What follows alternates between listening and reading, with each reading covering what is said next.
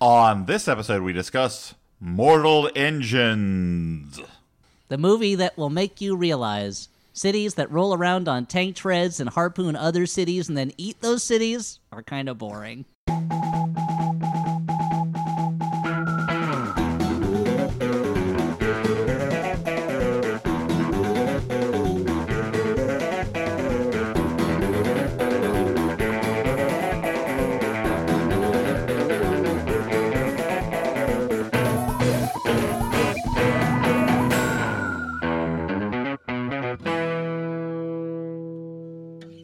Hey everyone, and welcome to the Flophouse. I'm Dan McCoy. Oh, hey there, Dan McCoy. I'm Stuart Wellingtown. Hey there, Dan McCoy and Stuart Wellingtown. It's me, Elliot Kalin, and I'm joined today by a very special guest. Brendan, say hi. Hi, I'm Brendan Hay. This is Brendan Hay. He's the showrunner of the Netflix animated series Harvey Girls Forever. Third season is out now. Yes. And he is also, a great friend of ours. He's been a longtime friend of mine.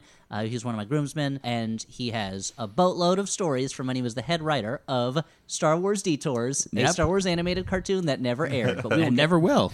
We're not here to talk about that, are we? We can, but I think Mortal Engines is far more fascinating. Yeah, so, Brendan, what brought you to the Yeah, Flophouse it's today? more fascinating than Star Wars. Look, guys, I think the success of Mortal Engines proves the world is hungry for cities that eat cities and not for anything Star Wars related content. Yeah, Star Wars, it's too bad that it's kind of hit a downturn. It really People has. aren't that into it It's anymore. about time. Everything has its phase, and Star Wars is done. I was at Engine's Edge at Disneyland. Oh, yeah, and yeah. The Mortal Engines theme park. And I was just having so much fun riding around in the bumper cars that are shaped like cities on tank treads. And Disney Plus is going to be huge because now that they have The Engineer, that spin-off of the Mortal Engines The franchise. Enginorian, yeah. The Enginorian is going to be huge. So, Dan, what do we do on this podcast? Wait, is Brendan done being introduced? I thought Elliot was about to say something. Oh, how Nope. I know you? Or, yeah. Okay. I mean, I'm always about to say something, dudes. You got to interrupt me. Once I pop, I can't stop. So I will just- throw out the reason I know Elliot is because I used to have a X-Force dupe screensaver, and when he was an intern and I was a writer's assistant at the Daily Show, he was probably the only person ever on staff to be like, "Hey, is that a dupe screensaver?" And we talked for about a half hour, and there you go. And have been friends ever since. I was cooler than that. I was like, hey, sweet dude. That actually is more accurate. Yeah, exactly. You were the cool dude in the situation. Yeah, I was a cool dude in my black jeans and tucked in black Frankenstein t-shirt. I was gonna say, yeah, it might have been the Boris Karloff. Yeah. Yeah, and you were smoking cigarettes and staring at the ceiling wistfully. Am I Sidney Carton in the trial scene in A Tale of Two Cities? Possibly. I mean, I was kind of mashing it up like a traditional French cool guy with Jordan Catalano. Okay. The coolest of teenagers, Yeah.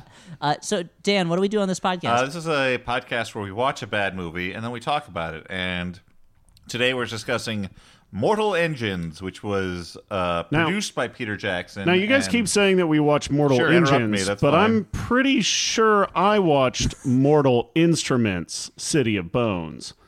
Oh, no, that's a different movie. Now, but it stars the I same watched person. was the movie I watched was a YA based on like a YA property. Yeah, right? well, that's... Oh, no, this one is that'd too. be correct, Yeah, yeah. okay, And there's sure. the bad guy's last name is Valentine. Okay, yeah, Yep, all you got checks it. out so far. Stars that guy that was in that terrible Umbrella Academy TV show. Okay, Wait. haven't seen Umbrella Academy, but yeah, same guy, yeah. So I watched the right movie, right? Most of the way. Why don't I talk Robert about what happens in this movie? Sheehan. Okay, that was his name. And why don't we? I'll talk about the movie, and we can figure out how much it lines up or doesn't line up. The two mortal movies that also star the same guy and have a bad guy whose last name is Valentine. Because the only mortal YA novels. Mortal Engines. Prominently featuring cities. No, don't worry about it. Let's just move on. Okay. No. What were you gonna say? What were you gonna say, Stuart? What were you gonna say? I dare you. I double dog dare you. I'm Say checking it. my phone. Okay, Mortal Engines. So, guys, let's talk about the movie. The movie opens with a voiceover over the production credits, of all things. Not over footage, but just over the names of production companies. But how in the future, society collapsed and resources were scarce, so the age of the predator cities began. Long story short, this is doled out to us in not so much clues, but varied info dumps. But I'll just tell you, the movie takes place years after the 60-minute war, when a doomsday quantum weapon called Medusa destroyed the world's big cities, and now the only cities that are left are enormous vehicles on tank treads, something that was never really explained how the way for a city to survive was to become a tank tread city. Guys, did I miss the No, this explanation was for that? in a movie that I had a lot of problems with. This was my major problem, which is the entire premise basic of premise? the movie. The Okay. basic thing in the movie is that these cities roam around, and there's no explanation as to why, after the apocalypse, that is a better model of living. I'm going to tell you right up top. It's so that you don't get blasted by somebody's Medusa laser. What? If you're driving around, if you're like hot dogging around Europe, they can't blast But you I with a thought they Medusa. didn't have Medusa lasers anymore. That was the whole point. Now that the other thing that why do they Okay. call it a Medusa when a Medusa traditionally turns a normal thing into stone and the laser turns stone into rubble? That's Excellent point. You got your bit. That's your tight 5 on the Medusa right there. I have to assume they named it after their favorite parody of Madonna, Truth or Dare, the Julie Brown movie Medusa, Truth or Scare, is it called? I think that sounds correct. Okay. Yeah. Wow. Yeah. It's remember rare that that you parody mention poster in a something, video Elliot, store. that Yeah. I've never, ever heard of. But you did Really? it. Oh, wow. Okay. Someone didn't have HBO growing up. The only place where you could reliably find, at any time of day, one of Julie Brown's 2 movies, that or Earth Girls Are Easy. Okay, so we're open up, and there's this little steampunk city with a multi-ethnic cast. They all love each other. They're great. They're having a peaceful time. There's a girl who has a red bandana over her face who lives there, but London is coming. And the city splits up into little tank cities with lots of smokestacks and levers, everything steampunk, and it gets chased around by London, which is this huge predator city that's riding around Europe looking for resources. Again, this is the best way for a city to exist in the after times, is for it to literally need more gasoline to run itself than if it just sat in one place and sent people out on horses, I guess. But London, we soon learn, is piloted by... He's going to be the villain. How do you know? He's played by Hugo Weaving. His name, Thaddeus Valentine, who's a sort of... What's his job? He's like an archaeologist, inventor, administrator, pilot? Like what? Like Well, yeah, which gets a little bit too. Also, this does seem to be, instead of the road warrior, it's the road bureaucrat. Because instead of it's like, oh, here's a badass warrior with like tons of fighters and flaming guitars, it's like, no, here's an architect with a room full of navigators and some historians. Yeah. He's got a good beard, though. He does have a good beard. Now, Stuart, you know Hugo Weaving best, of course, from your favorite 3-film series of films, the Matrix movies. Yep. So, Yep. He said he was always chasing that Mr. Anderson, right? so here's where... So I was like, and this is around the point where I was like, so is it that the world is like too radioactive for the cities to stay in one place? But I don't think so. No, I Anyway, mean, I doesn't don't matter. think I don't think that specific weapon. I feel like part of what makes that the blaster thing, the Medusa, is that it's not radiation. It just like fucks everything up. Yeah, it's some kind of quantum energy. Which I wasn't is paying for- attention it to doesn't the need science. exposition of the movie, so I can't remember exactly how they explain how it fucks it up, but it fucks it up. You were just too distracted Yeah. by the production logos, of course. I mean, that would be an amazing scene if it was like, in the 60-second war, the Medusa weapon was unleashed. The Medusa, what does it do? It really fucks things up. Like, it hits the city, and it really fucks that city up. Like, that city is in deep shit after the Medusa hits it. And Peter Jackson is reading the script, and he's like, yes, Fran, perfect dialogue. I love it. So London catches one of these little cities, it hits it with harpoons and ingests it and starts taking all the people and taking apart the machines and the old tech. And at that point, the cool part of the movie is effectively over. Yeah. We are about 10 minutes in at that Yeah, point. and I mean at that point, that's also when we finally get the title. Like before Yes. the title, we see a lot of characters running around with a variety of wigs and a variety of like old Victorian London style outfits that are slightly post-apocalyptic, but not really. Yeah, I mean, you say that the cool part of the movie is over, but I really had big problems with this opening action sequence. Not only is it incomprehensible, Well, tell me about Not it. only is it incomprehensible in the way it's shot, but like, it expects you to care right away about what's happening when you're already you're baffled by these cities. Like, I feel like we already mentioned the Matrix. Like, the Matrix starts out with a big action sequence where you like don't really understand what's going on, but you understand enough in that it's like, okay, this woman needs to get away from these people, and like. And then when weird stuff starts happening, like you have these cops around who are like, what the fuck? Like acknowledging that it's weird. Like here, it's like, I don't care about these people right off the bat. I don't know what's going on with these fucking cities. Why do you assume I'm going to be thrilled by this action sequence? Hey, all you know is the little city's being eaten by a big city. It's the circle of life. What are you going to do? You're like, why does this remind me so much of the Pirates of Darkwater? And as we've all known, we learned what the mortal engines are, which are the god machines of the Adeptus Titanicus. Yeah, well, that's the mortal engine we realize now is our own heart, which will eventually stop beating, and we're wasting its time watching this movie. Now, you're in luck, Dan, because we're about to meet the hero of the movie, and I know you're going to love him. He works at the British Museum. He's a clumsy eccentric who's very handsome. I would call him like a blander Eddie Redmayne. Yes. His name's Tom Natsworthy, and he has a collection of dangerous old tech that he keeps hidden so nobody can use it. And also minions. And there's a hilarious joke where there's some minions statues, and people think that they are deities from the old worlds. So here's what I don't understand: they have video of the 60-minute war. They wear the same clothes. They have the old tech. Why do they think the minions were gods when they should have a copy of, at the very least, Despicable Me 3 on hand? Yeah. I will go you one better. You talked about how everything was is steampunk in this world, and it does not make any sense to me. It's like after the apocalypse, why isn't everything just cobbled together from various shit instead of you've got airships at the end of the movie? There's okay, I guess Leonardo da Vinci designed this. Yeah. Why is basically everyone in this movie British? Yeah. Did they not get blasted by the Medusas? That's one of the weird things is London they're in Europe, and they're like, we never should have come to Europe. But everyone they meet is British for the most part. But or at the very end, they meet a Chinese person. Yeah. So there's that. But Dan, I think you're forgetting that after the apocalypse, I'll tell you one thing the Medusa can't destroy: humanity's innate need for style. Okay. So why should I be in some crappy old airship when I can be in one that looks to the past, but at the same time also looks to the future? I call it the Da Vinci 5000. Yeah. It's retro, real retro. You might even call it a renaissance in airline design. Let me take you aboard. The Da Vinci 5000 has the latest state-of-the-art old stuff that we found in the remnants of the old cities and put together in some big heap of junk. But at the same time, it's got modern-day amenities. Now, modern day is after the apocalypse, so those amenities include Twinkies, which we'll see later have survived, and also minion statues. So the great thing about the Da Vinci 5000 or 6000, I can't remember what number I gave this model number, is that it comes with minion statues. Dan, how do you feel about the minions? Now, I want to jump in here. Before I purchase this, before I put cash on the barrelhead, or quirks as they call it. Okay, we got a customer. I love it, yeah. As our currency is called quirks, which is appropriate since this movie is filled with them. Oh, man. So before I do that, I'm in possession of a cassette tape that my mom made me. It's a mix. It's filled with 70s rock and roll. She gave it to me before she died from alien cancer. Is there any way that I could play this in the Da Vinci 6000 or whatever you called it? You are in luck. Oh, really? Because we actually have we have a tape player. It doesn't work, but it looks cool.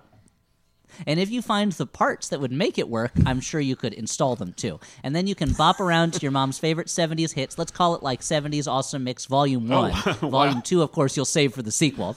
And when you meet up with your alien buddies, or perhaps when you read your dad's book about how love came from the stars in the form of Darth Vader or something, then, you'll enjoy it really much. So how much can I ask you to pay me for this? Wait, there's We live in a world without a You market. can ask him to pay anything. You have the power.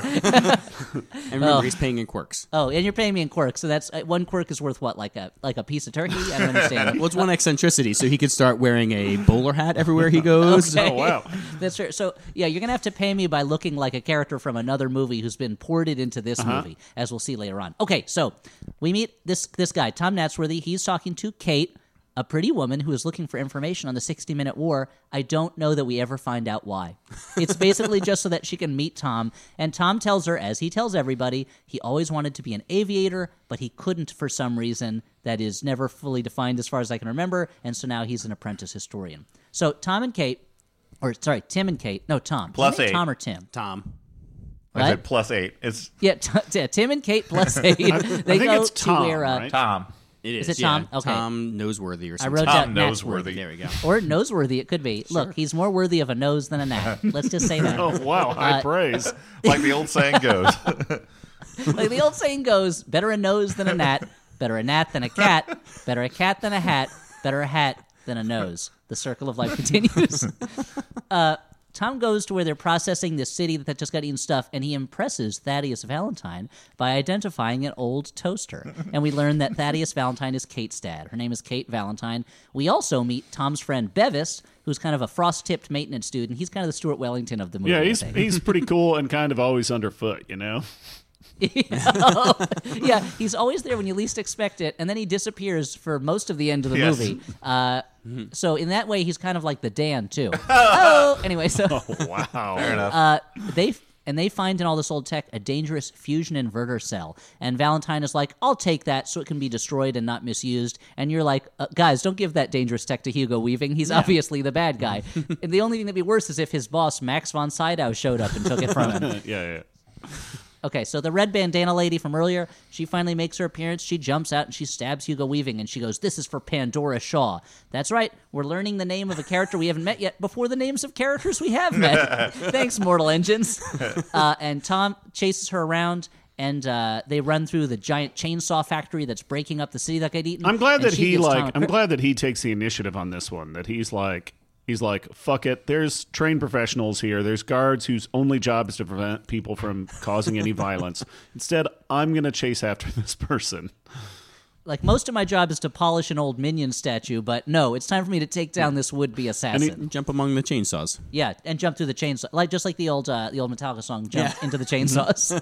Now, Dan, Stu, how did you guys feel about this giant chainsaw level? Did you think it was just there for the Mortal Engines video game that I assume was being developed, but I don't know if it was ever released? Yeah. It's you got to duck, you got to jump to the left. All I know is like it's the controller tutorial. Yeah. For a post-apocalyptic world, they are doing pretty well because they have figured out how to put entire cities on treads and move them around, and they've got giant chainsaw rooms. I mean, like for some place that's supposed to be low on resources, they have done some crazy shit. They are wasting a lot of resources. It's a system that makes no sense. Yeah. But good thing, it's also boring. so don't worry. You won't have time to answer those questions or ask them. Because this mystery woman gives Tom a cryptic warning, then jumps down into what is essentially the city's anus and where all the waste material goes. And it's kind of implied that she is in danger by doing that. And then Thaddeus shows up and Tom's like, "Oh, this woman said that you're a bad dude." And Thaddeus is like, "Yep." And he shoves Tom into the same city anus. And he falls to, we assume, maybe his death. But guess who saw the whole thing? That's right. Bevis. Oh, yeah. And he's going to go home to his friend Bethead and tell him all about it while they watch 90s MTV music videos. You know... That's it. That's all I got. That's all you got. Now, Stuart, That's all the movie deserves. I called Bevis the Stuart Wellington of the movie. What would you have done in this situation? You just saw a friend of yours get pushed to maybe his death into the city's butt by the man who runs the city, who is conveniently not surrounded by anybody, even though he was just stabbed. So what would you do with that information? What would you do? Obviously, what I would have done is I would have pulled out my my hoverboard and surfed down into that butt to help my friend, because I don't want to be stuck on this boring city anymore. All right. And Brendan, what would you have done in that situation?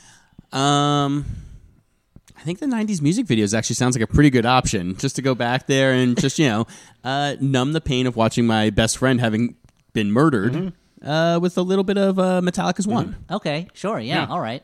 And Dan, you do it too. What would you have done in this situation? You just saw your best friend get, or maybe, I actually don't know how good of friends they are. They just bumped into each other. Like, there are plenty of people where if I was with a girl and I bumped into them, I'd introduce them, but it's not like they're my bestie or something. Dan, what would you have done in this situation? Actually, let's say you're Thaddeus Valentine, because you have a beard too, just like him. Yeah. What would you have done in this situation? Would you kill this nice boy just to keep your secret that you're maybe evil? Sure, man. What do I have to lose? I've just been stabbed by this lady. Like, no one else is around. And Tom Nansworthy's pretty boring. I want to, zap the world with my Medusa ray. Spoiler alert. So I don't think that this one kid is going to get in my way.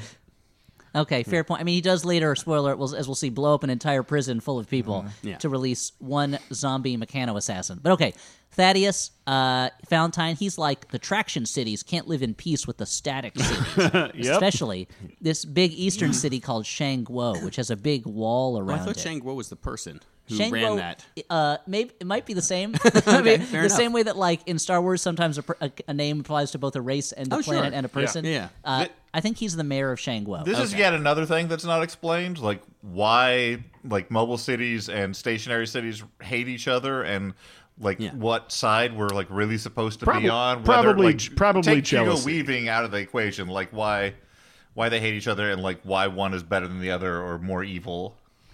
Yeah. It's very weird. It's weird that like people are super like Hugo Weaving's nervous that it's going to get out that he murdered somebody who we don't even know yet. Yeah. Because like this city just ate another city. Like I feel like these people wouldn't give that much of a shit. Yeah, I mean, and also He could just be like, oh, yeah, well, the person I murdered lived in a static city, so of course, duh, she had to die. And they'd be like, oh, yeah. Maybe the fact that we don't know why they hate each other is meant as some sort of like allegory against the meaningless of war, because right now it really feels like a Starbelly, non-Starbelly Sneetch situation where it's like, well, I guess one's better than the other because they think it is. Yeah, and well, as we see later on, Morgan Spurlock has them do a 90-day swap where they change lives for 90 days, and they realize they're not so different after all. Aww. It's a very surprising ending to this blockbuster science fiction adventure movie, that a hologram of Morgan Spurlock has them switch places, and also then he supersizes himself and becomes a giant, eats the planet. Oh, wow. And everyone there is like, aren't you problematic for some reason that I forget but kind of remember reading about? And Morgan is like, it's because I unknowingly sexually harassed my assistant. And we're like, oh, of course, that's why it is. But only for 30 days. Yeah. They go, Spur lock him up and Spur throw away the Spur key. Yep. Wait, who said that? The police? Yeah, the police. Wiggum. Just Sting Solo said it, not the whole police. So don't worry, Dan. You'll find out why they hate each other, because they hate each other because it's a movie. Okay. So Kate, his daughter, disagrees. We can live in peace. And he gets a phone call from the Lord Mayor of London, who's like, Thaddeus, your big energy plan isn't done yet. Hop, hop, hop, hop, hop. And pretty soon, Kate and Bevis are suspicious about Hugo Weaving's true intentions, because why wouldn't you be? He's Hugo Weaving. Anyway, meanwhile, Tom and the red bandana lady, they're walking around in this wasteland of the future, inside the giant train tracks or tank treads of the cities. And we learn that she's Hester Shaw, daughter of Pandora Shaw, because in the future, there are people who have dumb first names and people who have regular first names. And the Toms and Kates and the Pandoras and Hesters are in civil war with each other. And she teaches City Boy Tom how to drink mud and eat Twinkies, which are kind of the same thing in a way. Guys, that's a real hot take. How do you respond to that? I want to say that we as a culture need to come up with a new shorthand for food that will survive the apocalypse beyond Twinkies. I feel like we've been coasting on that for a very long time. Like, except maybe it's just because I rewatched Zombieland recently, but I'm like, they have the Twinkies jokes there. I feel like it's like cockroaches and Twinkies. I mean, also because you could say other Hostess products are probably going to last just as long. That would be great. And also, like, I see the stuff my children eat. There's a lot of that will survive forever. So just Hollywood. Come on. Be Hollywood for once and pick a different item. I don't want to, as a non-parent, I don't want to talk about your parenting, but it seems like you're in control of what your children eat. To some degree. I wish that were true. Yeah. If Halloween week has taught me nothing else, I am a mere pawn in all of this. Yeah. They have long cons and wheels within wheels going on all around me on how to get sugar. Yeah. It's truly cream. Candy rules everything around me. Yeah. I also find that with children's hands being so close to the ground, they have a tendency to just scoop up stuff and toss them in their little mouths. Yeah, kind of like this, the city of London. Yeah. My baby boy, who's 15 months today, he is very much a miniature city of London, just walking around scooping things off the ground, throwing it in his gullet. I have to reach in and pull it out, and often it's like, best case scenario, it's an old Cheerio. Worst case scenario, it's a nail.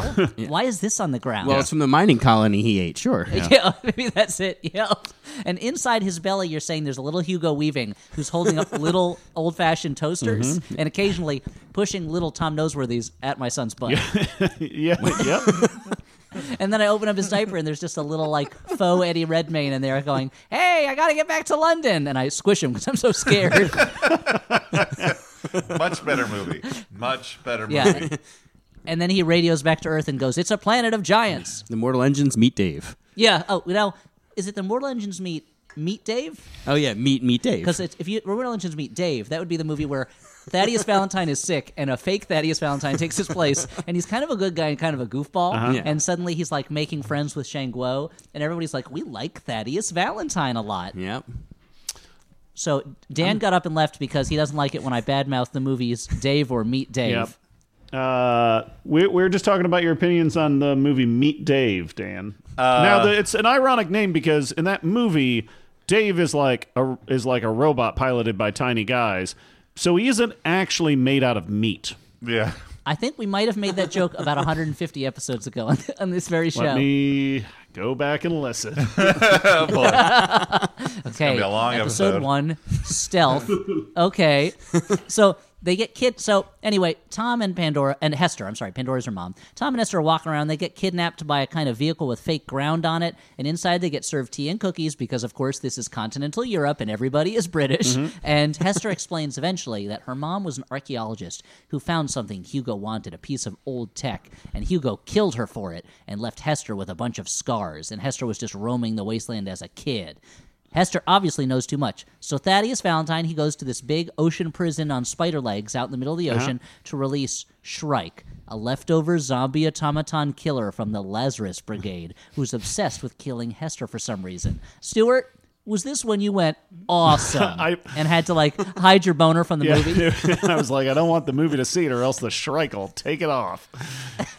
This was one of those great scenes where you're starting to wonder if every domicile or whatever in this, every building in this world is built in the most easily to be destroyed manner possible. You mean it's a prison that's on spindly spider legs for some reason? And I would think like taking a city and just slapping it on some treads and having it fucking dune buggy around, that's gonna blow up. That's gonna fuck up. There's no way that's gonna survive. And then of course later on there's a pirate colony that lives in the air, and one Shrike gets there and then it's all fucked up. There goes the neighborhood. So what you're saying is in the future people don't think ahead. I guess not. Yeah, I will say that there are two characters in this movie that I found interesting at all. One was Hugo Weaving's Bevis character, and Kate. Valentine. Okay. Just because Thaddeus Valentine. Just because Hugo Weaving is charismatic, not because of any way that the part is written. And then Shrike here, who is played by the cable of my heart, Stephen Lang. But he's he actually has the most his story carries the most emotional weight over the course of the movie. The thing about this film is I have no idea who any of these characters are or why I'm supposed to care about them. And I think you've pinpointed the main issue with this movie is they did a lot of world building and they didn't do a lot of character building. Yeah. And Shrike has the only immediately understandable character goal. Yeah. Of I raised this girl, I want to get her back. Yeah. And of course, Dan, you were so excited because you're like, Shrike? This is a crossover with Dan Simmons' Hyperion novels? And you must have been so disappointed when you found out it was a different unstoppable killer and Shrike. And you're a big fan of Dan Simmons' Hyperion novels because, of course, his name is Dan and your name's Dan. I have. You also are not a fan of Resolution. Yeah, I have read a bunch of Dan Simmons novels, but not that one, not those ones. That's why your favorite skins are Dan skins. And I like Dan His noodles. favorite yogurt is Dannon. Dannon, Dan and yogurt. Dan, whether Dan. Your favorite play is called Damn Yankees, but you thought it was called Dan Yankees for a long time. And his favorite Disney animated movie that was later turned into a live action movie is Aladdin. Now you would think that I love Dan in real life, but I was very angry at it because there weren't a lot of pancakes in that movie. I feel like it was terrible you're right. false advertising. You thought it was the life story biopic of the inventor of the pancake pillow. The pillow you can eat. Why get out of bed? Have breakfast in bed with the pancake pillow. But no, you were wrong. But your favorite Scorsese movie is Kundan, right? The story of the Danny Lama. Yep. God damn it. No, God damn it. So. Anyway, so Thaddeus, he wants to free the Shrike from this prison, but he can't do it with anyone finding out he's involved. So he just gets in his helicopter and fires missiles at it until it blows up. And the Shrike, this is after Valentine goes to the prison, shows up, introduces himself, and goes to see the Shrike in person. So everyone, it just doesn't make sense. Why would he do all that? Hester and Tom, they're out in the wildlands. They're in the wild ways. They're getting put up for a slave auction, but they're freed by, you guessed it, Anna Fang, Yep. a Matrix-style freedom fighter with little narrow sunglasses, and she's got a gun and a sword. And she has one of those big fights where all the bad guys try to attack her one by one, and she never runs out of bullets from her weird little pirate rifle shotgun. Yeah, she has like a she kind of has like a Vash the Stampede type thing going on from Trigun. Yeah. Like she's in. I mean, this is and that she wears a coat that looks like it's made out of plastic. yeah, like a bright red high collared coat. She's got giant hair, and she's like spinning guns and stuff. And And her name's out of a They Might Be Giants song. exactly. Oh, yeah.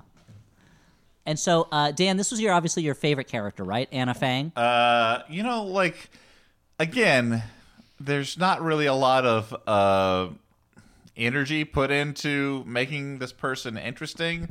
Like She looks pretty cool though. yeah, but the idea was Yeah. just, I think she's one of these people where She's got those little sunglasses. Yep. yes, but I think the idea for And this everybody else character- is super like dirty and covered in dirt, but she's like bright and fresh. And they did do the job of casting an Asian woman in the part, which this movie takes as a character. Like, well, we know who her character is. She's Asian. No, but what I was going to say was, like, it's one of these characters where they think it's cool just to make her steely all the time. Yeah, like Steely Dan, your favorite band, because it's got Dan in the name. And I'm a 41-year-old man. Yeah. Look, the Venn diagram fits. It all Yeah, overlaps. you're either going to listen to Steely Dan or Dan Fogelberg. That's all I have to say about that. Wait, no, you didn't even finish. That was half a sentence. Then we interrupted Dan's you. texting someone. Well, I just thought, I mean, like, I got interrupted so No, much. Dan, that's cool because you only have a limited amount of time to text, and we're going to be recording all day. So I mean, if the fifth time I'm interrupted, I feel like what I'm trying to say is not actually valued by the group, so I gave up. well, of course it's not. But It's valued by me, Dan. No, that's what Brent Dan is. Here. Okay. Because he values it, and he's your favorite co-host right now because his name is Dan. No, it's just what I'm saying before. Is like the characters are not developed. They're given one thing. Her thing is emotionless, which is the least interesting thing. So, But she's like good at fighting and stuff. yeah. Dan, I think you're going to like her a lot more because she's about to take them on her airship to Airhaven, Yeah. the floating pirate city staffed by young, attractive, multi-ethnic freedom fighters with goggles on their Yeah. heads. Now, this is when we first start to see people who are not British in the movie. Yeah, And I was really like, hoping like Porco Rosso was going to show up, or I mean, that would have been amazing. I mean, Such a this better movie. At this point, this movie should just become Ready Player One and just be Yeah. pulling in characters from other movies yeah. since that's what they want so badly. And just send Shrike and Porco Rosso off on an adventure together, and we're set.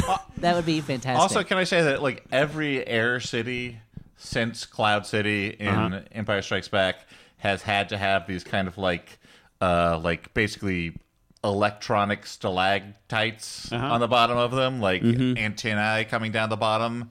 And like that's great. It's a great design, but why have we decided that that's the thing? Come on, do a different yeah, thing. why didn't you carry over the Ugnaughts, Yeah, more Yeah, Ugnaughts, you're gonna please. do it. which is kind of like Porco Rosso, basically. I mean, yes, it is. They're again, the yeah. Porco Rossos Yeah. of the Star Wars universe. A true story. Oh, man. I was showing Sammy Empire Strikes Back, and he could not wait for the Ugnaughts to be on. And I think he was disappointed that they have relatively little screen time. And but when they're not as there, they're disappointed as he was. unpleasant. And they're also very unpleasant, and they're basically like if you met an Oompa Loompa in real life, you'd be like, "Whoa, this is weird. This guy is not cool." And do you think the Ugnaughts are singing in their own language? They are. So to pull back the curtain on Detours, weirdly enough, yes, the Ugnaughts very much are singing in their own language. Okay. We did an entire episode where it was the Ugnaughts are basically the most obnoxious species, according to George Lucas. They were intended to be aggressive and obnoxious, so we did an episode about how they're really shitty roommates, and what they're actually trying to talk about is their ska band. This is, Wow. I'm not kidding you, this actually is an episode of TV that'll never air. Oh, man, I want to see it so badly. Guys, we're going to have to break into the Lucasfilm vault and steal that stuff, along with the original Salacious Crumb puppet from my own Naturally. personal... I mean, is So it literally Dan, in the the original Disney Howard the vault Duck now is in there, too. wow. It's all been bought by Disney. Oh, no, it's all up in San Okay. Rafael in Northern California. So, Dan, I think it's finally Pretty time easy. for you to break out that pair of stretchy pants you bought from the Entrapment set, costume and set When they sale. sold- Yeah. when they were auctioning off all the props and costumes for Entrapment, and Dan was like, if they can make Catherine Zeta-Jones' butt look that good, they'll do wonders on my butt. And it's like, Dan, her butt is already looks great. I don't understand. You don't know how butts work. You think it's And he's just like, the I pants? thought it was the lasers that did that. That was we've talked about it many years ago on the podcast, how amazing it is that movie was essentially sold on one shot of the main actress's butt. Like, that was the shot in I'm surprised that wasn't the poster. It was just her butt under a laser beam. But which brings me to a movie pitch, guys. Oh, yeah. It's called Laser Butt. Now, you'd think it's about someone who can fart lasers, and you'd be right. Now, who should we cast in this movie? It's not a comedy, keep in mind. It's a tense political thriller. Catherine Zeta-Jones is age appropriate now to be the mentor figure. Okay. Who trains the younger chosen laser butt. Okay, but who would be the young laser butt? Dan, you're a perv. Who would Well, you cast? I don't have answer for this, but as long as we're talking about butts, I do want to say, spoiler alert, at the end of this movie, Hugo Weaving gets crushed by his own city. And my girlfriend turned to me and was like, so if you had an ironic death, what would it be? And I'm like, probably crushed by a giant butt. Yep. Ironic death or the death you chose? Well, yeah, a little from column A, a little from column B. So anyway, we're going to learn Ether in Airhaven, and we learn the story of how Shrike found Hester as a girl, raised her, and she promised that one day he could make her into a robot like him, and then she decided, I don't want to be a robot, and she left and he got mad. Shrike attacks Airhaven. You know it's going to happen. There's a big fight, and it ends when Shrike sees that Hester loves Tom and forgives her, and gives her a locket from her mom, and shuts down while remembering his memories of her as a child. And this all happens just in time for it to be too late because Airhaven is crashing and on fire. Yeah, it's like, why don't you have this realization that you're going to turn good before you destroy this whole city? And and also it's one of those. No, go on. Sorry. No, it just that he notices that they're in love in the way of, like, similar to the principal noticing that girl is in real trouble in the Book of Henry, where he just kind of looks into her eyes and, like, sees her emotions straight through. Well, and this was another thing that made me really angry while watching the movie, where I'm just like, what have we been given to show these two being in love, other than the fact that they are the male and female leads of a movie? Like, she kind of warms to him in that she doesn't let him die over the course of the film, but there's nothing that shows that they, like, have some sort of connection. Well, she could have cut him loose when he was hanging from a rope, but instead she threw the knife to him. Yeah, I guess that's love, guys. And the power of love allowed him to catch it. Yeah. Now, don't you think she would suffer some kind of consequences from these air pirates for, like, knowing that this Shrike dude was chasing her and she led him right to Airhaven and then Airhaven was exploded? You'd think so, but they don't even have time to talk about that because, Thaddeus found Tom's cache of old tech and he's used it to rebuild the Medusa. And it turns out when he killed Hester's mom, the tech she found was the Medusa control system.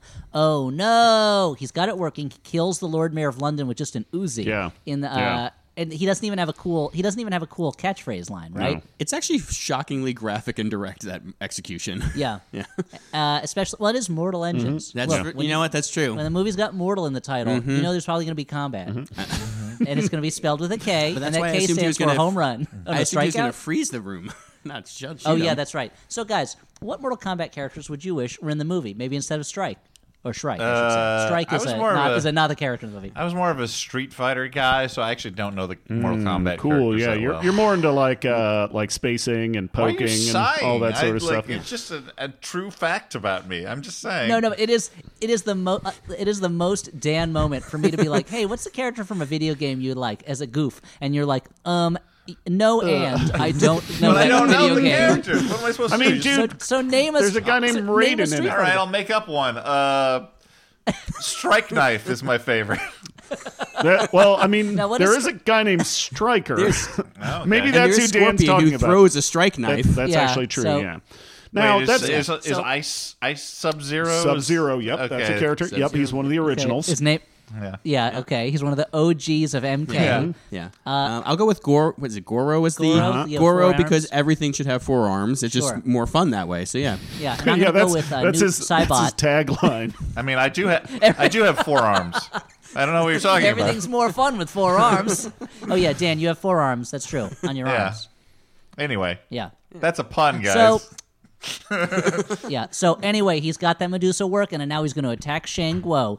Shang Guo turns out to be kind of this vaguely Pan-Asian kind of tailspin, only angels have wings, 1930s Temple of Doom, early scenes type place. And the mayor of Shang Guo is like a wise old man in robes with some kind of magic amulet that I kept assuming was going to shoot lasers, but maybe it was just He won in the Olympics. I don't know, in the last Olympics before the 60-minute war.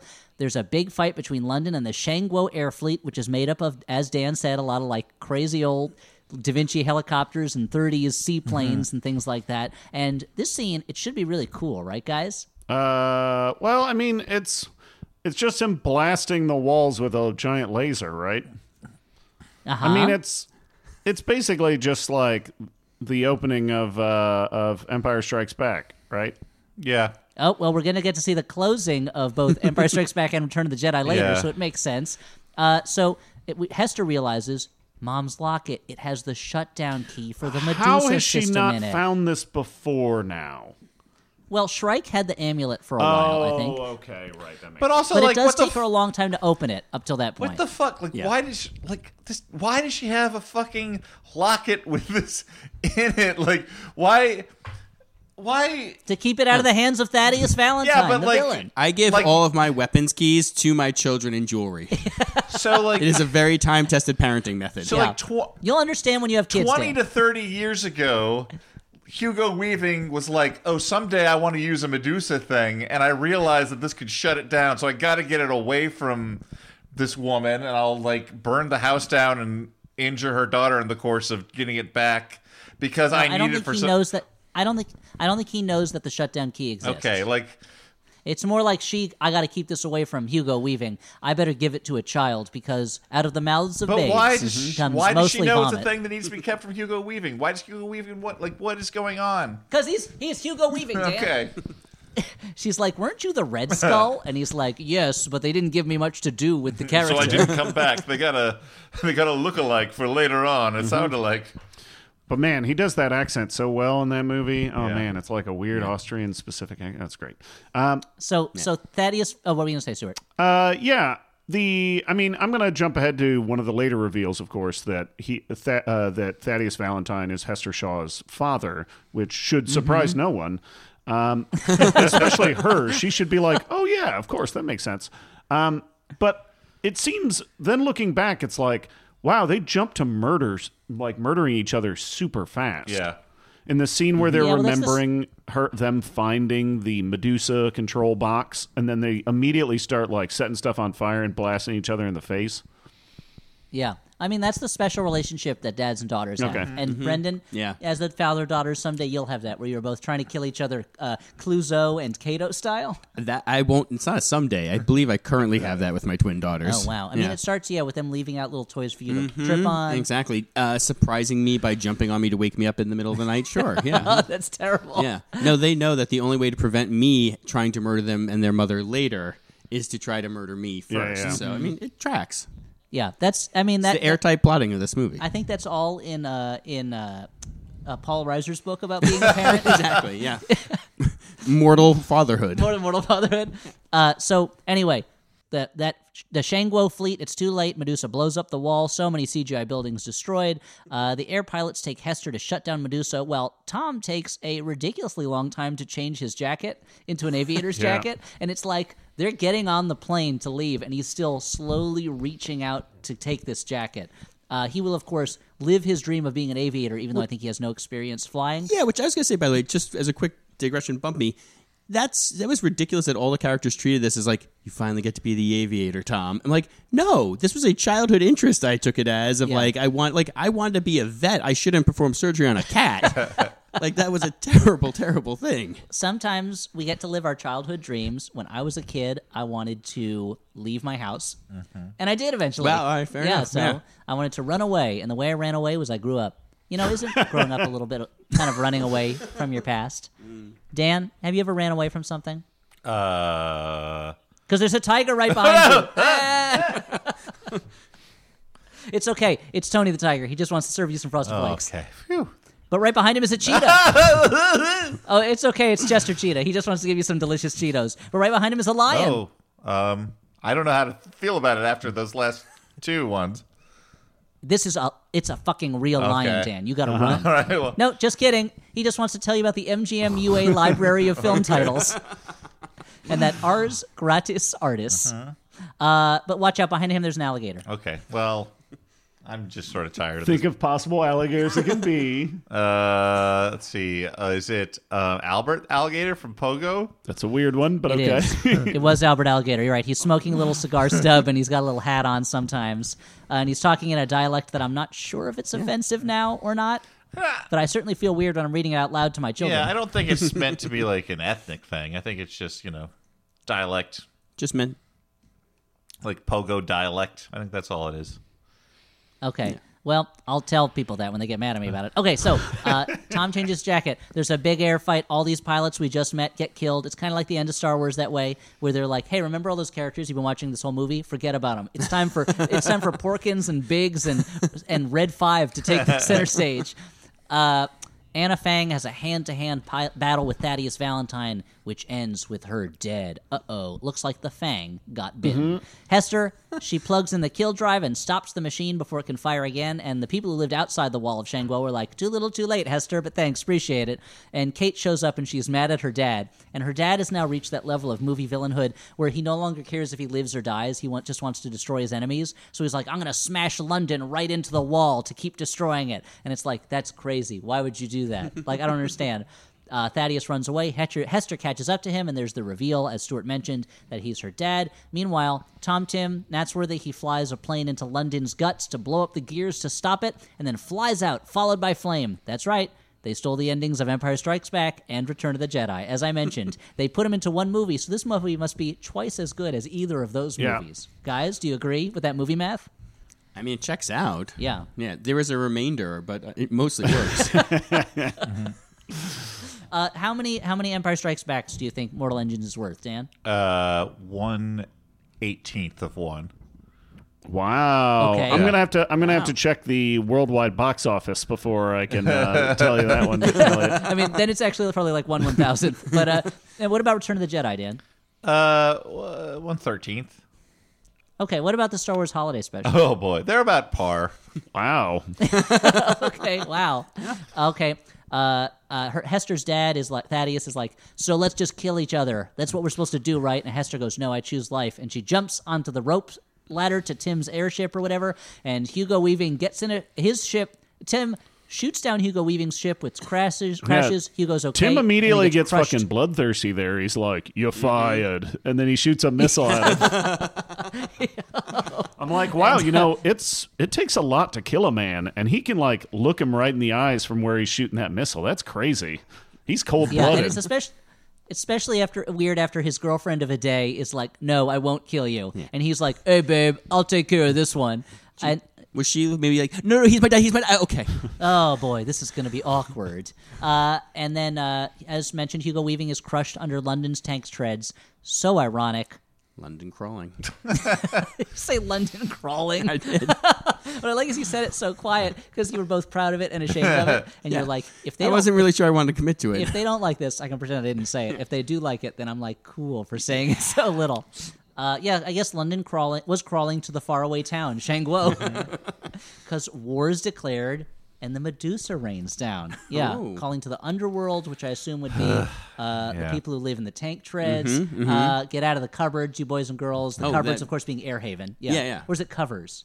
Get under the covers. Get under the covers? Oh, boy. I think. Turns out I don't know the lyrics to London Calling as well as I thought. Guys, point is, Joe Strummer is trying to warn us. Yes, about Mortal Engines. Guys, Shangguo, the mayor is super cool. He's like, people of London, come and join us. And Tim and Hester, they kiss finally and fly off planning to travel the world together. And we're left with some questions. Will the world of Mortal Engines be okay? Will someone else find the Medusa drive? Will their 2-day-old relationship survive being on a small plane with no bathroom for, I assume, weeks on end? I guess we'll find out in Mortal Engines 2, Summer Vacation. Okay. Let's just speed on to final judgments on this. Yeah. Whether it's a good, bad... Let's drive our city tanks over to final judgments. It's a good, bad movie, a bad, bad movie, or a movie you kind of like. I want to say, I'll start off. I feel like, actually, my girlfriend made the most salient critique of this while we were watching, and, I mentioned her a lot, but we watched the movies together, so if she makes a good point, I want to pass it on. And it's... This is an awful lot of backstory and explanation for what she's about to say. Yeah, what is this? The opening 20 minutes of Mortal Engines? Well, she made the point that, like, this movie is obviously trying to be this big fantasy epic like a Star Wars or something like that. But what it doesn't realize is those movies don't actually have a ton of action overall. Like, a lot of it is the anticipation of action. Like, as you're saying, they're edging us. The Star Wars movies are edging us along. Well, like, they have less than kind of like you imagine. Like, as they go along, I think like each progressive sequel does have more action in it, but that's because you've already learned the world, you've learned the characters, so there's more room to just skip to that stuff. But like, a lot of it is the anticipation of action. This has no anticipation of action. It like thinks that you want shit thrown at you every single second, which doesn't leave time to learn about characters or their motivations. And I sort of assumed while watching it that this was a as we've said, this is based on a series of young adult novels, and I sort of assumed it had so much plot. I was like, okay, they probably took multiple novels and boiled it down. And I looked on Wikipedia. I was reading summaries of the novels. Like, no, this is basically the first book. They made a lot of changes in the second half, but it's basically the first book. And it's written by Fran Walsh and Philippa Boyens, and I think maybe Peter Jackson himself. I'm not sure, but like the script is the not script. The book. And obviously they're the team who did Lord of the Rings and The Hobbit, and people criticize The Hobbit for taking a fairly simple book and expanding it into 3 movies. This is one case where I wish they'd taken one book and expanded it into 3 movies. Like, I actually wish they'd done the same Hobbit thing here, because there's so much shit going on. I think it would have worked better if it had more time to breathe. Yeah, bad is what I'm saying. Yeah, when I was watching it, I was like, knowing that this is the first book in a series, and knowing it was made by the people who made the Lord of the Rings trilogy. It made me think about like what was some of the things that made Fellowship of the Ring work so well as a first movie, and parts of it are like, aside from the opening, you don't have any other big battles. Like, you have some you have action sequences, but like it doesn't end with like a big like armies facing off against each other, blasting lasers at each other. And it does take the time to develop these characters. Also, part of the problem with this movie is so much of the just why. Like, why should I care about any of it or anybody? Like, what are their beliefs? Why should I care about the people of London? Should I hate them? Should I care about Hester Shaw? I mean, her only motivation is revenge, and that's a relatively thin motivation. And I don't know. No, you're right. Yeah, like it's it's all true. Yeah, there's a lack of character and a lack of reason to like it. I'll mention, Dan, my wife was watching with me and Brendan, and she made an interesting comment, which was she fell asleep about 30 minutes in. Well, I have to say, for once, I watched this in 2 parts because we were watching it. I started falling asleep, and she was like, honey, we can watch this the second half tomorrow if you got to take a nap. Very wise. You're just so worn out from all the excitement. Yeah. So I'm going to say that it's also bad. There's a lot of neat looking stuff in it, but it's like they forgot to give us characters or a plot that we would care about. Brendan, I know you're going to say something different. I'm going to go out on a ledge here. No, it's bad. It's super boring. But my main hope or takeaway after it is, I wish a different Peter Jackson had shown up. I wish it was some other guy with the same name. Yeah, absolutely. Give that guy a chance. No, but like the Peter Jackson of like Dead Alive, of like Frighteners, or Meet the Feebles, even basically, who would take a crazy concept and make it fun. Because all of the other problems wouldn't have also mattered to me as much. Like, if I couldn't explain it, but it was at least fun. It was so somber and serious. There is no joy to be had in a movie that is about cities on tank treads eating other cities. Which I'm sure is the reason he bought the rights to make that book into a movie, right? Like, and the thing about Peter, like, I've been thinking about this a lot, because there is that like dream that Peter Jackson's just going to make another fun like low budget movie, but I feel like he's become such a like industry now that like if he were to make a small movie, he would not be able to hire as many of the people that rely on him. Thousands of people would be out of work if he decided to make Bad Taste 2. Yeah. Or something like that. Although, I wonder if Now that you mentioned him buying the rights to the book, I wonder if he was like, get me that YA book, the Mortal something. And he wanted Mortal Instruments, City of Bones. And they brought him this one. He was like, this wasn't the, like when you tell your grandma, like, oh, get me that Avengers movie. And she comes back with the generic, like the Avengerers, like the ripoff. And you're like, Grandma. I'm sure this is just as good. In fact, I think that's what happened. Peter Jackson sent his grandma out to go buy the rights. Oh, man. And she got the wrong rights. Oh, Grammy Jackson. Grandma doesn't know. Yeah.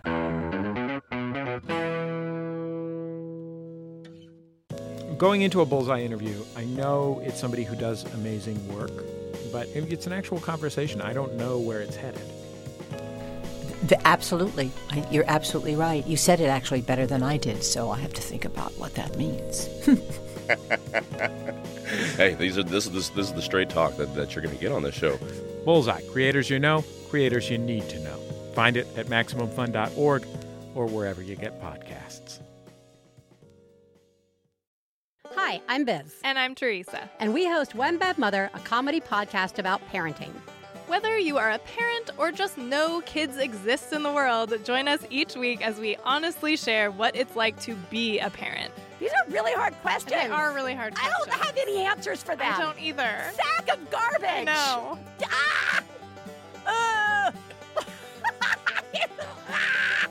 The end of the show will just be 5 minutes of Biz and Teresa crying and screaming until the outro is played. So join us each week as we judge less, laugh more, and remind you that you are doing a great job. Find us on MaximumFun.org, on Apple Podcasts, or wherever you get your podcasts. All right, let's move on to a few sponsors. Before we talk about our regular sponsors, I was wondering if we could let Brendan talk a little bit about the new season of Harvey Girls Forever on Netflix now. Thank you very much. Yeah, starting November 12th and anytime thereafter, Season 3 of Harvey Girls Forever will be streaming on Netflix. It's the third season about our show, which is about Audrey, Lotta, and Dot, three classic Harvey Comics characters reimagined for modern audiences, and their goal is just to make their block the best place to ever have a childhood. It's trying to keep the feeling of that time between when you left school and before you went home for dinner alive forever. We try to keep it relatable for all kids and adults, and a lot of jokes for people of all ages, especially the episodes written by Elliot here. Oh, yeah. There's two, written by me. Yeah, one of them does feature a Judas Priest-style song about a trove of deadly toys that were pulled from the market. Mm-hmm. But yeah, Season 3 has just premiered, where we add Richie Rich, far and away the biggest name out of the Harvey Comics characters. He joins our cast for this season, voiced by Jack Quaid from The Boys. He's super hilarious and really fun, and we reimagined him also, so now he's a self-made child billionaire, and just, I think a pretty fun character, and we have some good comedy folk always in there. Lauren Lapkus is our star, and we've got Danny Pudi, and this season we got Kristen Chenoweth and Anna Camp, and a whole lot of really funny people coming by and having a good time with us. It's a really fun show, and I like it a lot, and my children like it a lot. And I think you'll like it a lot, too. And if enough people watch, maybe you'll finally get that season where you can bring baby Huey in. That has been our dream the entire time. I think actually, you know what? I don't want to spoil, but I'll say astute watchers to Season 3, perhaps there is some baby Huey Easter eggs in there. Which would be huge eggs. It's ginormous eggs. An enormous bird. Now, I apologize for not actually previously being familiar with the show, but I have to ask. So it's based on these Harvey Comics characters. Have you expanded the character of Dot? Because if I recall, her whole thing was just that she liked polka dots. Yes. No, that was absolutely our Audrey. Thankfully, Audrey actually pretty much worked as is. Dot, we expanded to be. She is very, very precise and exacting about everything. So to her, it was like the dot is the most perfect thing ever because it's a perfect circle. So it's something she always strives for and loves, but it's more of just an exacting character. And then she starts seeing dots everywhere, and then those dots become spirals. And then her body starts growing into a spiral. It's called Uzumaki Girls Forever. Yeah. Yeah. And then then she meets Spiral and goes to the Mojoverse, and Whoa. It's a pretty cool crossover. Spiral is one of those X-Men characters that I love, and I don't know why, because I've never read a story where she's been any really good in it. She's a cool design. Yeah, she's got that weird samurai helmet and all six those arms. Yeah. And those furry boots with the fur, apple-bottom jeans. Spiral gets low. And then, Lotta, we took basically Lotta as is, but made it her. she has an appetite for life and for love and for passion, and took out the fact that every comic basically just had jokes about her eating giant sandwiches. Save that for Dagwood. Yeah. Look, it's his bit. I don't want to steal it. Okay. All right. Well, thank you for that. But Yeah, thank you guys. moving on to sponsors, I do want to say I don't feel like we acknowledge this enough outside of the Max Fun Drive, but the Flophouse is supported overwhelmingly by listeners like you who choose to donate at MaximumFun.org. But we also have some corporate sponsors this week. The Flophouse is sponsored in part by Squarespace. A dream is just a great idea that doesn't have a website yet. Make it a reality with Squarespace. Create a beautiful website to showcase your work, blog, or publish content. Sell products and services of all kinds, and more. Whatever your heart desires for a website. Squarespace helps by giving you.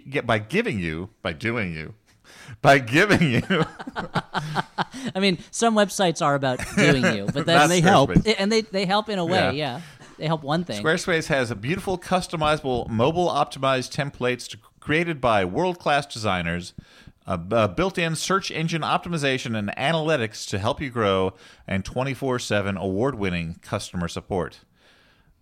Check out squarespace.com/flop for a free trial, and when you're ready to launch, use the offer code FLOP to save 10% off your first purchase of a website or domain. Guys, I had an idea for a website, and I was wondering if Squarespace might be able to help. It was inspired by this movie that we're talking about, and so we're all worried that at some point a city's just going to come along and eat us, right? Yeah. We saw it in the movie. It's pretty scary. Like, what if Pittsburgh just comes? You've heard of the fish that ate Pittsburgh And the car that ate Paris. Oh boy! Well, what if Paris was eating cars? Oh, and no. Pittsburgh was eating And fishes. Paris was burning? Was it a fish that saved? Yeah, well, I mean, Paris. I mean, Paris is burning in the dance floors all of the world. But what if there was a way to track these cities and to know where they're coming from? That's why I've got citytracker.com. That's the idea. Okay. It tells you where every city is located whenever you check, just in case they might have moved. And you could put a tracker on any city in the world, and it'll tell you if that city has moved and gotten closer to you, so you know to get out its way. Now, what if you were in one of the cities? Your phone would explode. Okay. Fair enough. So you're If you're using it on your phone. If it's on your laptop, the laptop would explode. So you're partially subsidized by a venture capitalist firm who makes money off of people having to buy new phones. Yes, it's called Apple. Oh, wow. And so I hope maybe Squarespace will help me get this so that it can scale to all different types of explodable media or platforms. So anyway, that's citytracker.com. Look out for it so you'll always know where cities are. I have been looking for some cities lately, so thank you. Yeah, no problem. Dan, what's next after Squarespace? I believe I sent you a couple of Jumbotrons. Jumbotrons. That's right. I've certainly got one. This message is for Rusty. This message is from Haley. Happy 40th birthday. I hope this message finds you sometime around November 7th, but if not, oh well. You're still getting a shout-out on one of the greatest podcasts of all time. You'll always be the bikini to my car wash, the castle to my freak, and you make every day feel like Cagemas. Dottie and I love you so much. Now, I'm staring down the barrel of the big 4-0 myself, guys, so I wish somebody would have get such a nice message for me on one of my favorite podcasts. All right, Stuart, I'll get you a Jumbotron on some kind of small figure painting podcast. Thank you. I don't know of any, Or but Car I'll look them Talk. up. What? Car Talk. Or Car Talk, yeah. I mean, it's hard to get Jumbotrons right on Car Talk since they just run reruns since one of them is dead. And also Still. Jumbotrons is kind of a specific to Max Fun thing. So Car there are only Talk's a not on few- Max Fun. I mean, it should be. To be honest, if you told me that Car Talk, if I didn't know it was a public radio show, if you told me it was on Max Fun, I'd be like, oh yeah, like two crazy guys who are brothers and they talk about cars, but really they kind of talk about whatever and they tell a lot of corny jokes. Yeah, that fits on Max Fun. That's Sure. true. Jesse, get on it. Get the Car Talk license. Okay, I've got a Jumbotron too. This message is for Ollie and it's from Emily, and it reads, Happy anniversary to my sexy science nerd. Thank you for the best year of my life. You are the most caring, loving, fun person I could have found. Parentheses. And that ass, though. End Wow. parentheses. I'm so glad that you accidentally accepted my friend request. I'd rather be in a long-distance relationship with you than a short-distance relationship with anyone else. So that's for Ollie from Emily. A couple of sweet messages. Oh yeah, from it's people. adorable. Are there any other plugs? We've done our touring for 2019. We're in talks for 2020, figuring out where to go. We passed the touring Yeah, test. that's true. when we do a show and people tell us if it's a computer or Yeah, it's robot or not, basically. Yeah. We've plugged Brendan. Do you guys have anything? Thank you. well, At all? Anything? well, we can going always on remind in your people that life? there's I mean, yes, there's lots of stuff. There's Flophouse merchandise available online. Stuart is looking into some new possible things for future shows. Yeah, I got my that fingers we'll in be a able lot to of sell. pies. Merchandise specifically. Yeah, merchandise specifically. And we just, I don't know. You can always go pick up a copy of Horse Meets Dog, but we could also move on to the next part of the podcast. Sure. I just wouldn't want to blow over you guys. Yeah, give us a chance to, strut around like the peacocks that we are. Yeah. Actually, Dan, blow over me for a second. Oh. Ooh, that feels nice. Okay. Oh, that feels very nice. Don't like this bit. It's a 40 yes. days and 40 nights thing. Yeah, Never yeah. talk about Just that like movie. All right. This first letter is from Julie, last name withheld. It's a Tamar. follow-up to a previous letter. Julie writes, please accept my apologies for the confusing email about coming-of-age movies. To clarify, what movies can I show my son once he becomes a 13-year-old man that he would not have seen as a mere 12-year-old boy? Our secret theme to his bar mitzvah is werewolf bar mitzvah, so maybe Ginger Snaps works? Love always, Julie. And I just want to point out, I correctly interpreted this email. Elliot foolishly thought it was about coming-of-age movies. So put it on the scoreboard, Stuart. You're right. I guess you're Danny, champion of the world.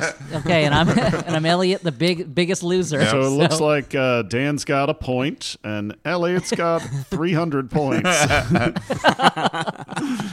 Neck and neck. You're getting closer. I can feel you nipping at my heels, Just Dan. wanted to get on the board. Yeah. So of course this obviously depends on when he turns 13. But I would say, I don't know, maybe like Star Wars: Rise of Skywalker, because he wouldn't have been able to see it when he was a little guy. Yeah, that's true. Yeah. It's been so hard for him to see Parasite before he turned 13. I reckon, there's a couple. The kinds of movies I started watching when I was 13 was like, that's when I became a real serious cineast. And so I'd recommend maybe like Hitchcock's movies are good ones to start watching when you're like 13.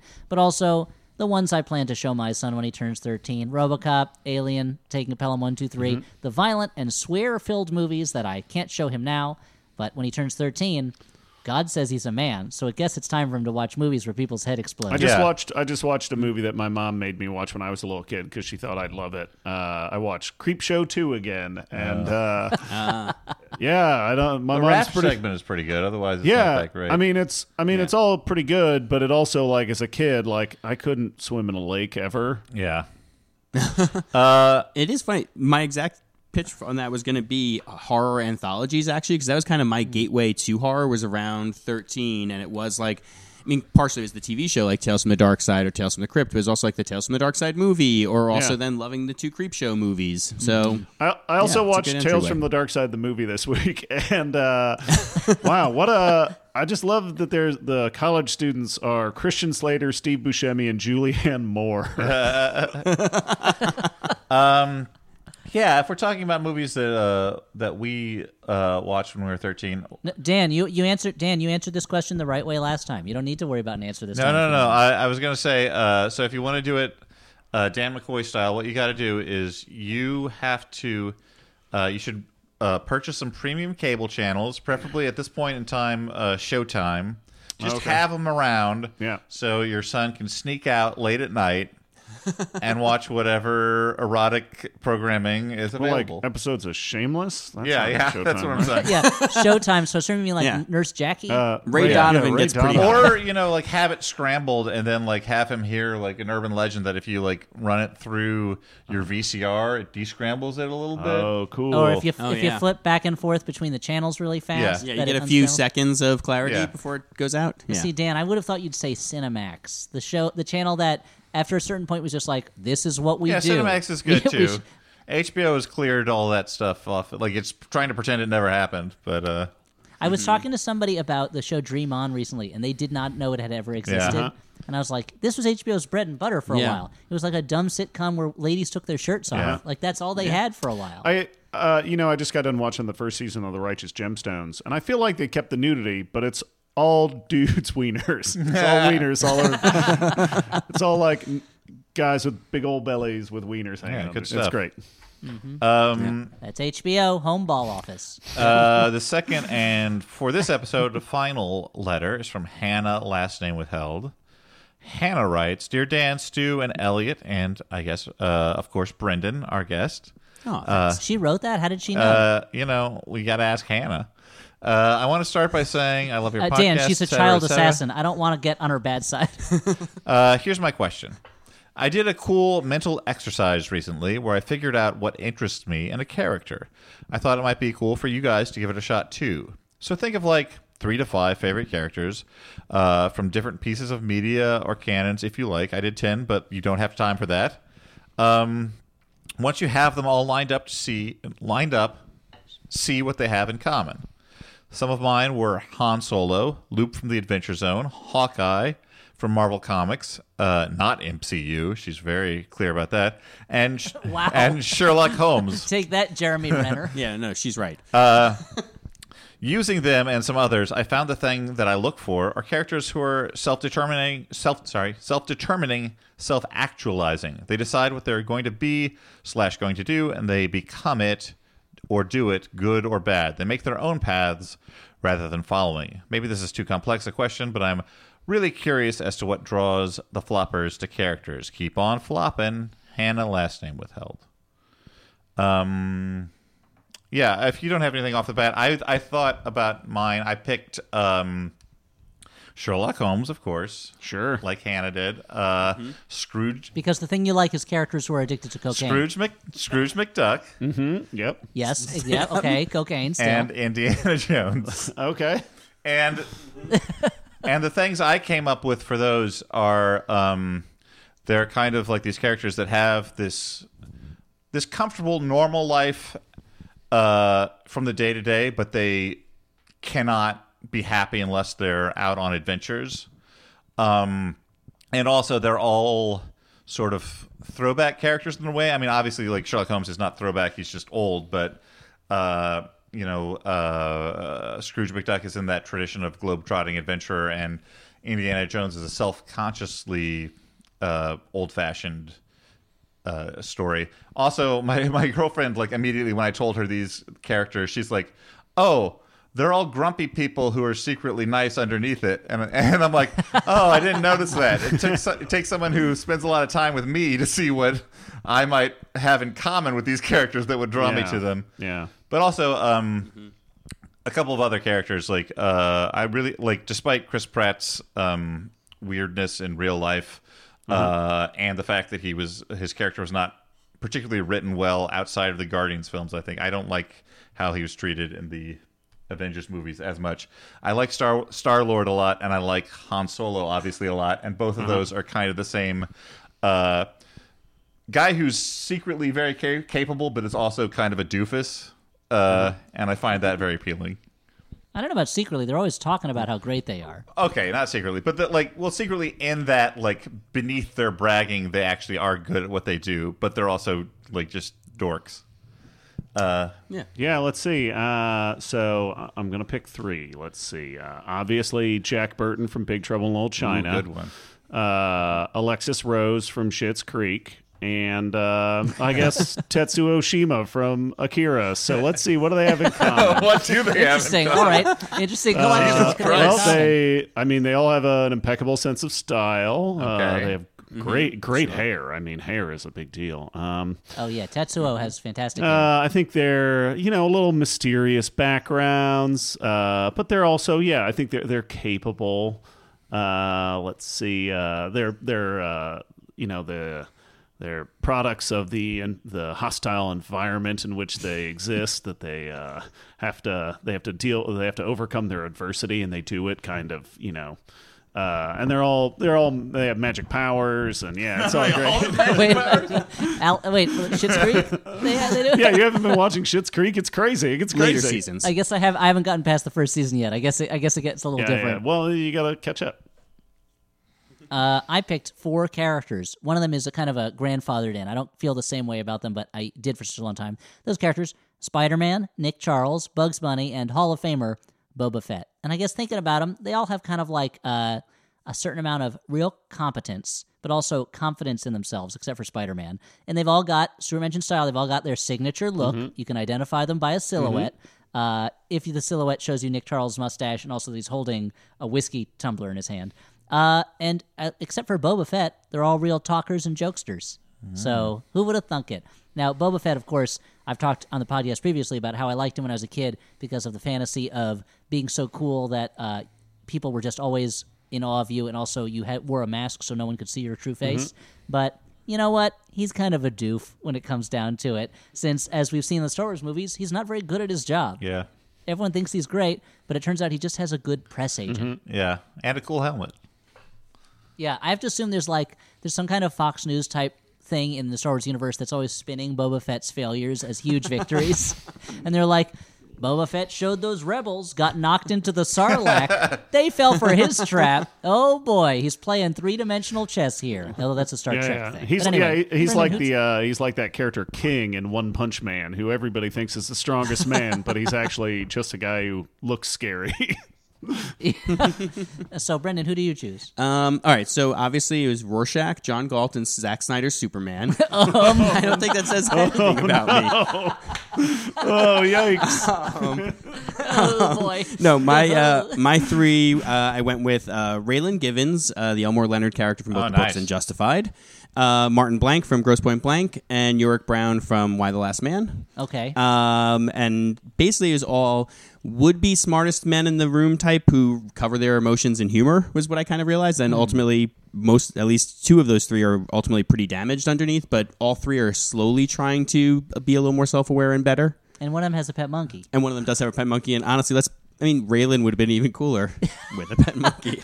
And the monkey has a gun, too, and little sunglasses. And the hat. And a hat. He's got to have a hat. You know what? And then they could do another season because it would be about the monkey. Oh, my God, yeah. Yeah. The monkey's traumatic past. And, yeah, exactly. Oh, boy. Yeah. Every monkey that you see that is a pet has a traumatic past. Nobody, recruited that monkey out of college, and the monkey was like, yeah, this sounds great. I'd love to be your pet. Oh, man, you're putting Friends into stark relief right now. Well, I mean, it's clear now that Ross in Friends is a bad person, right? Yeah, that I think he's a bad dude. What? There's no monkey who is hanging out in the jungle and is like, I really wish I lived in an apartment in New York and someone else who was not even my species controlled when I ate and where I shat. I would love that. It just doesn't exist. Yeah. Okay, Dan, counterpoint. Argue why monkeys want to be pets. They like grinding organs or dancing to organs that are ground. How does that work? what do you do with all those ground up organs? Is that a pet or is that a coworker? Okay. Well, let's move on to recommendations. Movies that you should watch definitely instead of Mortal Engines, which was a big waste of everyone's time. Editorializing. I'll go first. I want to do... No, Dan, I appreciate you going out on a limb after this podcast. We were pretty ambivalent about whether we didn't like it or not. I'm going to run through actually a bunch of movies and do it very quickly because think of this as my Shocktober, like a cap to the Shocktober season. I saw literally 11 or 12 horror movies over the past couple of weeks, and I just want to highlight a few of them. I saw the movie Pieces, which I think is a Spanish film. Am I right in that? I think so. Yeah. It's a slasher. It's not a good movie. It's a very silly movie. It's a slasher movie with all that implies. If you are not into a movie, it's like slash fiction. No, I'm just saying, if you are not into a movie that has a fair amount of female nudity and violence against women, I understand, but that's like a big component of what slashers are. If you want to see a dong, though, there is one in that movie, so there you go. Dong alert! Dong alert! Nowhere else to see him. But it's a Run to Pieces. It's a very, very goofy horror movie. I showed it in my house. If you want a movie that a lot of people are going to have a ball laughing at, it's a good one. So come to Dan's house. Yeah, come to my house. I saw at the Alamo Marathon, I saw Centipede Horror from 1982. It's a Hong Kong horror movie. And it has kind of like a Hong Kong kung fu vibe, even though it's a horror movie. It's about like people getting cursed with like centipede curses, like a family being cursed. And I realized that. So how does that manifest? You said that like we know what centipede curses are. Well, basically, like centipedes are attracted to these people, and they're like these highly poisonous centipedes that cause them to die. Oh, but gross. I realized. Well, luckily, they only have 1 million legs, right? Yeah. I realized that there's a lot of the supernatural in Western horror, but there's not a lot of straight up magic in Western horror compared to Eastern horror. Like, this is a movie that literally has 2 wizards duels in it. So if that appeals to you, try and find Centipede horror. It was very entertaining. I watched the movie Bones with Snoop Dogg, which I had heard was not good. I think because in addition to horror movies... And you're here to set the record straight? Well, look, just let me say my thing. Okay. In addition to horror movies... There's no need to interrupt. In addition to horror movies not being a critical favorite genre, I think that black-themed movies are often not given their due, and I will take my licks in that area too. Like, I am not going out and watching as many black-themed movies as I could as a white dude. I remember you. I think you said it on the podcast. You referred to Selma as Snorefest 2017. Please do not spread that around as a thing that happened. Your lies. I believe the quote was "Get over it," said Dan McCoy. But Bones is a lot of fun. It's directed by Ernest Dickerson, who was Spike Lee's cinematographer for a long time, and then a director in his own right. He did Tales from the Crypt, Demon Knight, another horror movie that's great. Better than you would think. And Bones is fun. It's kind of starts out like a socially conscious horror movie and then turns Snoop Dogg into Freddy by the end of it. It's fun. And then so he gets fingered. Yeah. And last night I watched Crawl, the movie by Alejandra Aja, who did Piranha 3D that Elliot and Brendan and I all watched on Elliot's wedding day. And it's a movie about a woman trapped in a flooding house during a hurricane trying to save her dad as alligators swim all around. And it's a lot of fun. And Barry Pepper plays her swim coach dad. Yeah. That's it. Oh. Didn't mean to watch that. What a lot of movies. I'm going to recommend a movie called Ashes and Embers. This is an independent film from 1982 that until recently was really only seen much on festival circuits, but Ava DuVernay's company has arranged a limited release for it, and I saw it on the Turner Classic Movies app, so it may still be available in other streaming areas. It's directed by Haile Garima and stars this actor John Anderson, and it's the story of a Black Vietnam veteran who is having trouble reintegrating into Maine society, and it does such a good job of like getting you inside of his head. It's a very independent film. It's like a very rough production-wise movie in some parts, but it's like, and it leans a lot on Vietnam stock footage at times in a way that is sometimes very moving, and sometimes it's like, yeah, I've seen that footage. But it does such a good job of putting you inside the mind of this character, and it's a story that a lot of other movies have told about Vietnam veterans having trouble getting back to mainstream America, but it's rare that I've seen it in this way, also about someone who is dealing with the fact that they are Black in America, and that is not easy. And it touches on the kind of multi-generational aspects of that, what it means to the people around him, and how he interacts differently with the people that he has different relationships with. And it's just a really like deep, rich movie, and it's structured almost more like a novel than like a straightforward plot. And so I found the whole thing very like hypnotic by the end and very moving. And there's a couple of really great speeches in it. So if you can find it, and I hope you can, it's called Ashes and Embers. Brendan, what do you got? I got one, and I checked the Flophouse Wiki. I don't think you guys have recommended Ready or Not, the recent horror comedy. Oh, yeah. I don't think so. Safe? Yeah, All I saw right. it. It was good. Oh, damn. Yeah. But you didn't recommend it, right? I don't think so, no. Okay, cool. But yeah, Ready or Not, super fun horror comedy. Very reminded me of You're Next, while playing a little bit with class warfare, not very subtly, but in a really fun, entertaining way.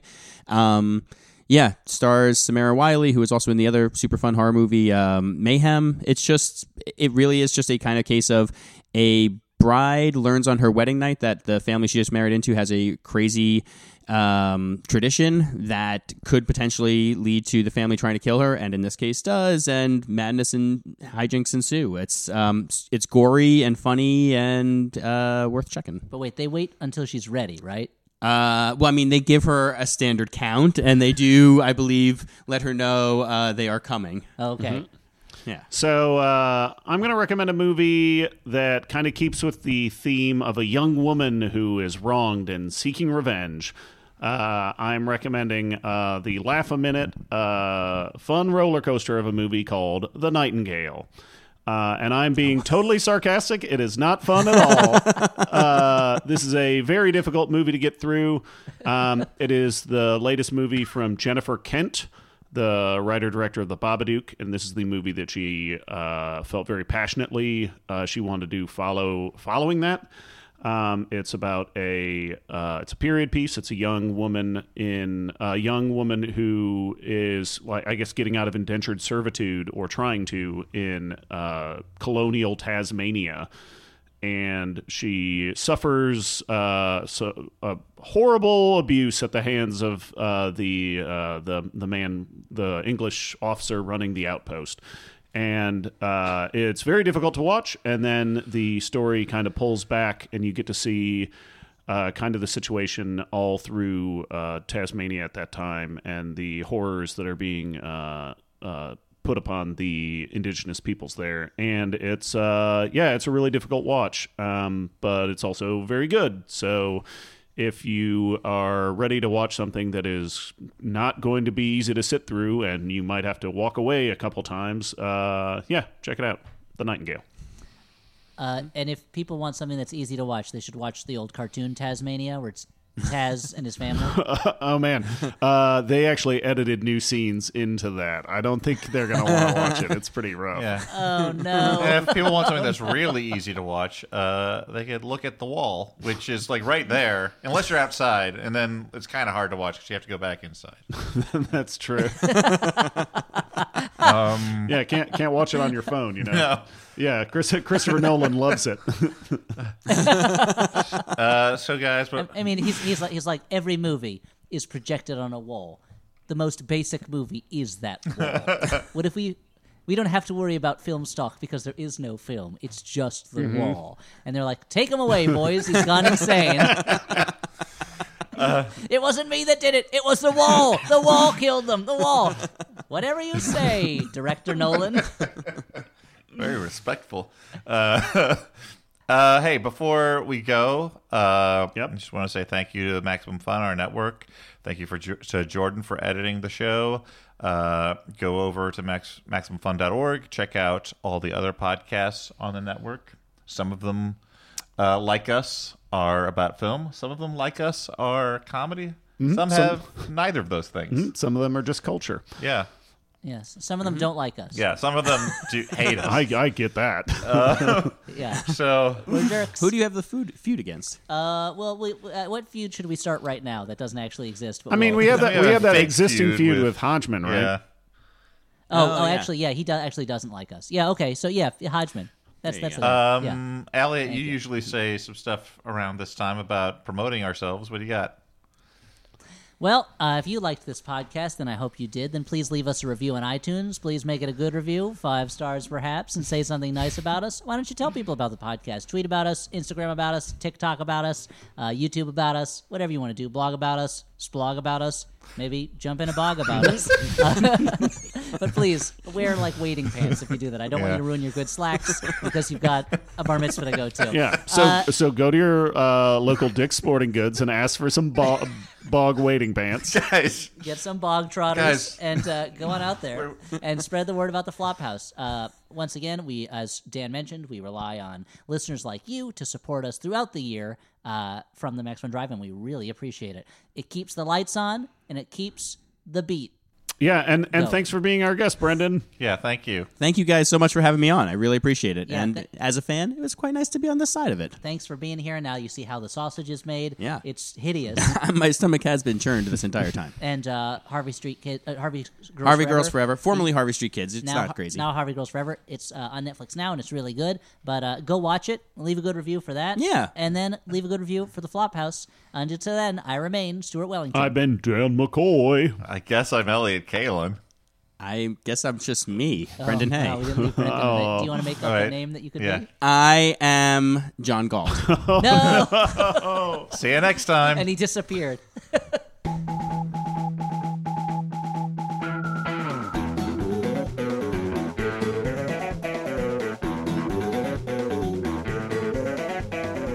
I think William Shakespeare said... Love the one you're with? Wait, I gotta look it up. Just chill, bro. Okay. Yeah, I think William Shakespeare said, just chill, bro. Yeah.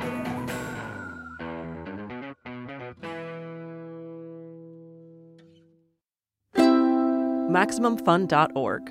Comedy and culture. Artist owned. Audience supported.